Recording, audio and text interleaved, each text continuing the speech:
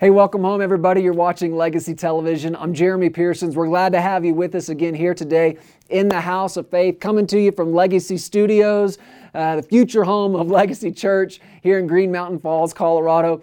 So excited about the good things that are just ahead for us, for our family, our ministry, for you. Praise God. If you're partners with us in this ministry, you got to know that your partnership is making a difference. Your faith, your support, whatever you're doing that God has assigned you to do alongside Sarah and I in the preaching of this gospel and serving our generation with the Word of God, teaching them how to live by faith in the day of grace, teaching them how to experience a whole life prosperity, teaching them how to raise a family in the house of faith. That's what you're partnered with. That vision, that assignment is what you've come alongside, and you are literally building a place right now for people to come. I'm standing in a 30,000 square foot facility. We're just in one little room of this building here, but we have released faith for $100 a square foot to buy up this whole place.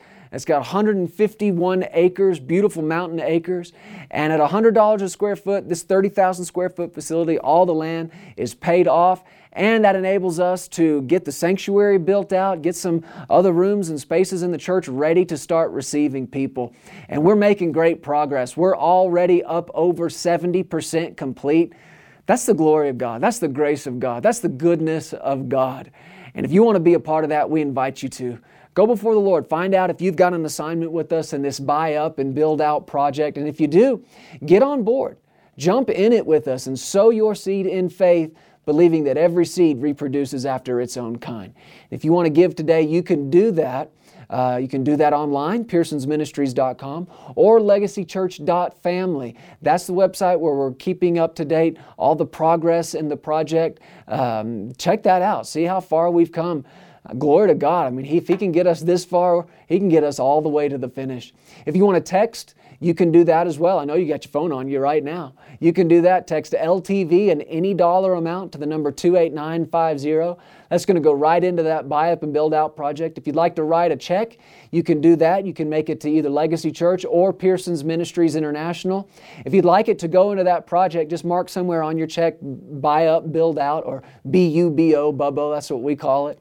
And that'll go right into the project, and you can use the address that you see there on your screen. Father, we thank you today for all your great goodness that you poured out in our lives and the way you have enabled us to do what you've asked us to do. You strengthening us in every way, and we thank you for it. Father, I pray over everybody watching this broadcast or listening to it right now. I ask you, Lord, to grace us and grant us today eyes that see into your word, ears that hear your voice, and hearts that understand who we are in you, Lord Jesus, and who you are in us. Father, we receive the giving of the people today. We call it blessed. We call them blessed. Increase, multiplied, and may everything they set their hand to do in you prosper. In Jesus' name we praise you. Amen. Praise the Lord. If you've got your Bible, I want you to go with me once again to the book of Galatians chapter 5. We began a series here on Legacy Television a couple of weeks ago, and it's something that we're tracking along with what's going on here in Legacy Church right now. And even though we haven't started Sunday morning services yet, we have been gathering together as a body, and the Lord is building a local body here, and it's an amazing thing just to watch. But we're getting together every couple of weeks right now on Sunday evenings and spending time together in worship and in the Word. And from the first part of this year, this is where the Lord directed us. He wanted to say some things to us concerning His will for our freedom. And I know it's a word we use a lot. It's a word we use to describe ourselves. It's a word many Americans use to describe our nation. We're free people. Hey, it's a free country. You hear that a lot. That's usually what somebody says when they do something that other people don't like. Well, it's a free country. But listen, as great as the freedoms are that we have in this nation, and they are wonderful, and they are to be appreciated, and we are to thank God for them, but they don't even begin to compare to the freedom that we have in Jesus Christ.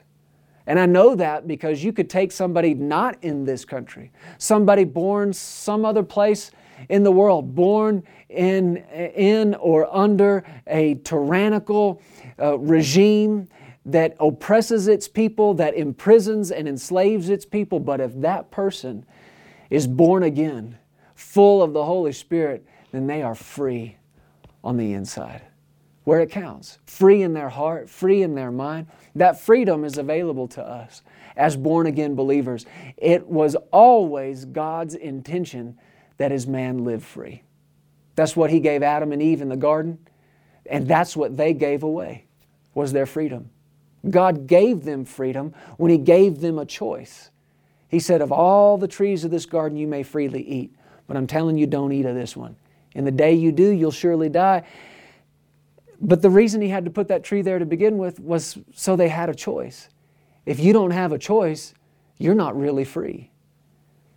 And that's what love does for people. It creates opportunity. And that's what God did for us. But the good news is, even though Adam and Eve gave away their authority, gave away their freedom, God went to work right then and there on His plan to make you free again, to make me free again. And that's what Jesus accomplished for us. That's what His ministry on this earth was about. That's what His present day ministry is all about our freedom. Our freedom from sin, our freedom from death, our freedom from condemnation, our freedom from fear, our freedom from worry, our freedom from strife. Praise God. Jesus purchased our freedom from all of this. And if you want to know if you want to really walk in your freedom, you better find out what you're freed from. And as the Lord leads us over the course of these broadcasts, that's what we're going to get into. And on last week's broadcast, well, let's look at this again from Galatians chapter 5. This is our foundation scripture. It says in verse 1, "Stand fast, therefore, in the liberty by which Christ has made us free, and do not be entangled again with a yoke of bondage." Now, we've been reading this on all of these broadcasts, but this is interesting, and we need to make note of this today. Yes, we're free, and that's what he's telling us here. He's instructing us, stand in that freedom. But here's this last piece of this verse. He says, do not be entangled again with a yoke of bondage. Other translations say it like this. The NIV says, do not let yourselves be burdened again by a yoke of slavery. Listen to it from the Amplified Bible. It says, stand fast then, and do not be hampered or held ensnared, and submit again to a yoke of slavery which you have once put off. This is interesting instruction. The New Living Translation. Now make sure you stay free. He says you're free, but he said you got to make sure you stay free. Do not get tied up again in slavery to the law. And again from the Passion Translation, let me be clear, the Anointed One has set us free, not partially, but completely and wonderfully free. We must always cherish this truth and stubbornly refuse to go back into the bondage of our past. Is it not interesting to anybody else that He would have to say that? I mean, if Jesus set us free in the way that He did, and He was not quiet about it. He was not subtle about it. He did not sneak us out of prison. Jesus tore down prison walls. Jesus busted open prison doors. Jesus bent bars. Jesus blew the place up, man. The Bible says that He made a show of principalities. He made a show of them openly. What am I telling you? Our redemption and our freedom was purchased so gloriously and not secretly. And you would stop and think that if He went through all that and He so purchased our freedom, why would the Scripture have to even tell us, don't go back? Why would you have to tell somebody, don't go back to jail? Don't go back to prison? You would think that prison, after having been there for any length of time, would be the worst possible place that anybody could think to be. I mean, just ask some people who have been in it. I guarantee you they will tell you, it's not a good place. This is not vacation. They live surrounded by walls, like we've said before, walls that exist for one purpose, and that is to limit your freedom and to say to you, you can only go this far and no further. And you would think that once somebody is out of that environment, that they would never go back to it. But just naturally speaking, you can study this and find it out yourself, but a huge percentage of people who will be released from prison, It's somewhere between 40 and 50% will end up going right back there. And about half of those will go back in like the first 36 months. Why would you have to tell somebody, don't go back? Well, you can see man's natural inclination. People who come out of an imprisoned environment in that atmosphere where there is no freedom and there is no liberty, you would think that they would stay away from that forever, but there's something in man that tries to go back to it. And I think it's because we don't know how to handle this gift of freedom. But you see that happening in a natural situation there, but it is not for me and you to judge those people because we're doing this same thing all the time. I mean, how many different times and from how many different things has God set us free? And yet we find ourselves going straight back to it. Old habits, old ways of thinking, old ways of speaking, old addictions. And yeah, God, He set us free. Jesus has set us free. You turn around a few days later, you find yourself right back in that prison again. But the instruction that we see here in the New Testament is don't go back. Don't get enslaved again. We left off last week on the broadcast looking in the book of Exodus, talking about the children of Israel. And we see so clearly that the kind of bondage they were in and the oppression they were under, that Pharaoh was trying to break these people. He was afraid of them. God's people were prospering. They were multiplying. They were growing. And Pharaoh was afraid of them. And so he tried to break them down physically by making them work and work hard. But the Bible says they kept growing. And so then he took a different approach and he tried to break the soul of the people. He tried to put the soul in bondage, in prison, by threatening to kill all the baby boys that were born. I mean, can you imagine what that would do to a soul of a nation? Well, yeah, you can imagine it because we're watching it happen right now, even in our own country and places around the world. Government-sanctioned killing of babies. And you can see, once you see it through the eyes of the Word, that this is not a fight over somebody's rights. This is Satan himself trying to break the soul of God's people and the soul of this nation. But when those people, God's people, were in that bondage, they cried out to God, and He heard them. And the Scripture says He came and He visited them. And there was a baby born around that time, a baby boy, a Hebrew boy, who should have been thrown into the river and killed. But instead of being thrown into the river, he was placed in a basket in the river. And Pharaoh's daughter found him and raised him, named him Moses. The name Moses means to draw out. Can you see that that's what the assignment on his life was to bring God's people out? And that's what God said to him in chapter 3. After Moses had run away from Egypt as a 40-year-old, he spent 40 years on the backside of the desert. You know what he was doing? He was shepherding. Now, after 40 years of being a shepherd, what kind of shepherd do you think you would be? You'd be a good one. So you'd see here that Moses is a good shepherd who's about to lead his people out. And that's what we read in the book of John, chapter 10 from Jesus. He said, I am the good shepherd. My sheep know my voice. I call them by name and I lead them out. That's what you're seeing happen. So God told Moses, I want my people out. That's what He said to him in chapter 3. He said, this is my assignment for your whole life. This is what the anointing on Moses was to do, was to bring God's people out. So Moses went to the leaders of the children of Israel, told them God had sent him, spoke words, performed signs that confirmed the word. And we see in chapter 4 that the people believed it. They believed it. When they heard that the Lord had visited the children of Israel, verse 31, that He had looked on their affliction, they bowed their head and they worshiped. I have written in my Bible here, right response. That's what you do. And that's what we talked about on last week's broadcast. When you've got this word of the Lord that's come to you, it says, hey, I love you and I want you free. I don't want you bound up. I don't want you in bondage. I don't want you oppressed by anything anymore. I created you to live as a free person. I created my children to live as free people. That's the word of the Lord coming to you. How do you respond to that? You do what they did. You worship. You worship and you praise God. The only thing is, it'd be great if the story ended right there.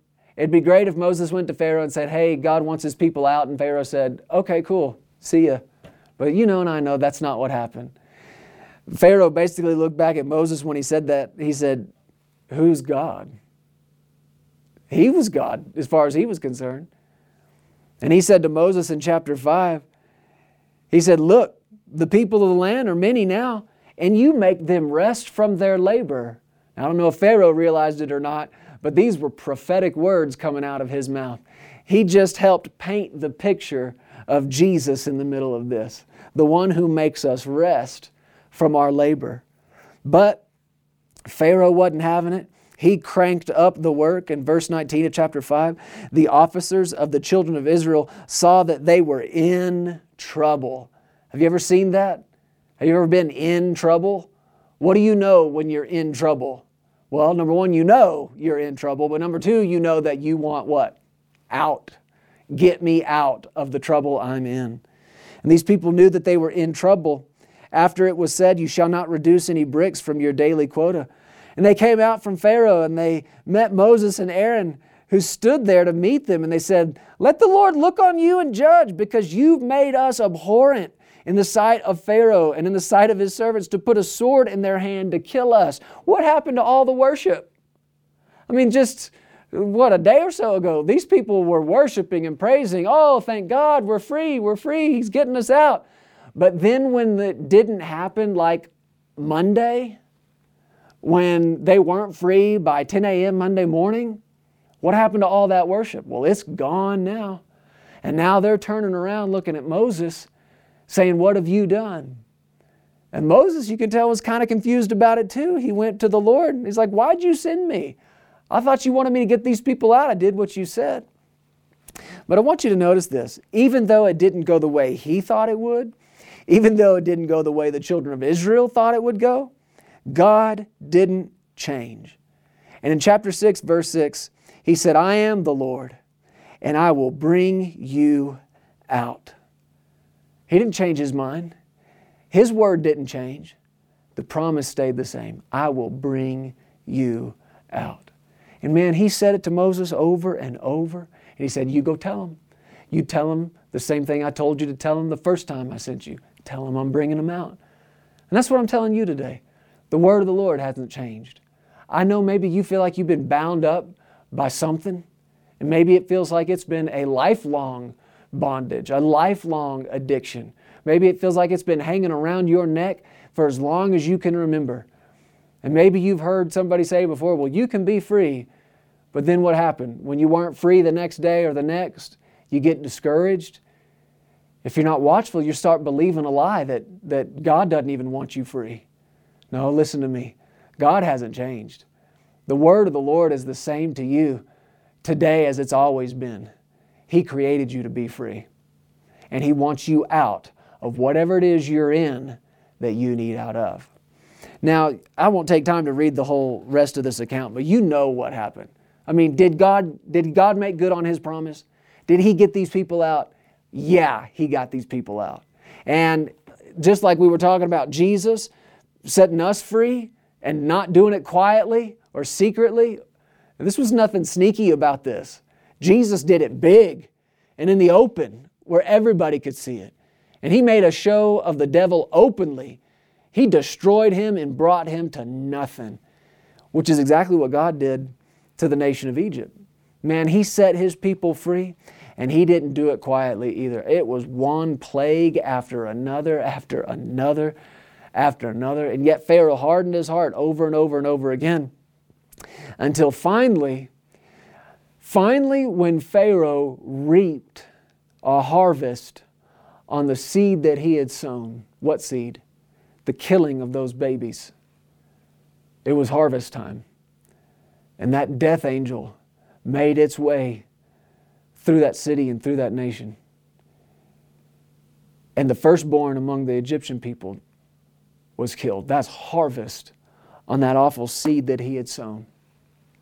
Until finally He said, you get out of here. Go. And God's people, not only did they got out with silver, they got out with gold. They were gloriously delivered. until Pharaoh changed his mind again, chased them down to the Red Sea. And now they're standing at the Red Sea with Pharaoh's army breathing down their neck. And they're yelling at Moses again, "Why'd you bring us out here to die?" Moses, this will be my paraphrase, but he said, "Shut up. You hold your peace and watch God fight for you." Split the sea open. They walked across on dry land. Pharaoh's army drowns in the sea. And now God starts telling His people, now I've brought you out so that I can bring you in. And we won't take time to look at everything, but go to the book of Numbers with me. Chapter 14. This is, of course, after all that had happened, after God had so gloriously and miraculously delivered these people. And He's brought them to the edge of the land that He wants them in.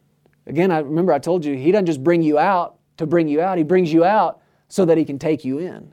He brings you out of bad to take you into good. But if you'll stay with Him, He'll take you out of good and bring you into better. He'll take you out of better, bring you into best. He'll take you out of the best you've ever known into more than you could possibly ask, think, or imagine. But you got to stay with Him. And in chapter 14 of the book of Numbers, they're standing here on the edge of this nation that God wanted them to have. But they had sent out spies, and when the spies came back, they brought back this evil report and said, "We can't go in there." Why? Walls. Oh, listen. Remember I told you prison walls? What do walls do? Walls limit freedom. Walls keep people in. Walls keep people out. And these spies came back and said, "There's walls, and they're really tall, and the people are really tall." And they were so gripped with fear that in chapter 14, verse 1, all the congregation lifted up their voices and cried, and the people wept that night. And all the children of Israel complained against Moses and Aaron. And the whole company, the whole congregation said to them, "If only we had died in the land of Egypt, or if only we had died in the wilderness. Why has the Lord brought us to this land to fall by the sword, that our wives and children should become victims?" Listen, would it not be better for us to return to Egypt? So they said to one another, "Let us select a leader and return to Egypt." Are you out of your mind? Go back to Egypt? You've just been gloriously and miraculously set free. You've just been brought out. The prison walls have been torn down. The doors have been thrown open. And what are you trying to do? Go back? Now you can see why Paul had to write and say, stand in your freedom. Don't go back. Don't get entangled again with what used to enslave you. Stand in your freedom. Don't go back. I said, don't go back. And it's funny, you wouldn't think you would have to tell people that just came out of generations of bondage and slavery and oppression under a murderous regime. You wouldn't think you have to tell them, hey, don't go back there. But it's in the nature of man, isn't it? When things don't look the way you think they're supposed to, well, what do we do? Well, let's just go back. When things aren't appearing outwardly the way you thought they should, what do you try to do? You just try to go back. But this is why the book of Hebrews says what it does in chapter 10. I'm out of time, but listen to this one verse. In Hebrews chapter 10, verse 37, well, look at verse 36. You have need of endurance, so that after you've done the will of God, you may receive the promise for yet a little while. And He who is coming will come and will not tarry. Listen to verse 38. The just shall live by faith. That's not living by sight. That's not making decisions based on what it looks like or how things appear. The just will live by faith. Listen, but if anyone draws back, my soul has no pleasure in him. He's about to tell you in just a few verses from here in chapter 11, without faith it's impossible to please God.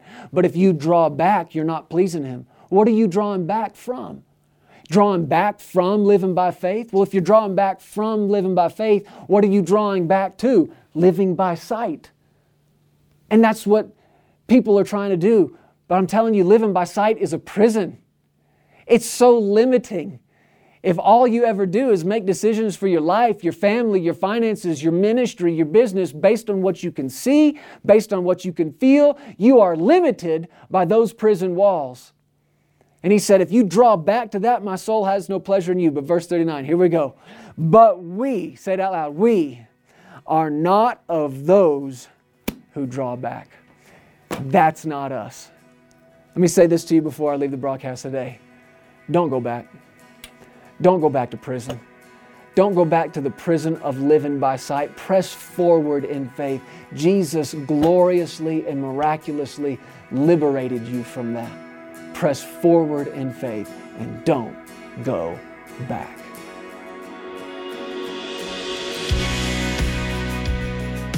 Hey, thank you so much for listening to the Legacy TV podcast. We hope you enjoyed this, and if you'd like to hear more of Jeremy and Sarah, subscribe to this podcast and download the Legacy Studios app. From there, you'll have access to the Legacy Television broadcast, the Legacy Letter magazine, and so much more. You can also visit pearsonsministries.com to contact us directly and find out how you can get involved with everything that's happening here at Legacy Studios. Be blessed today. We love you. Remember, you are always welcome here in the House of Faith.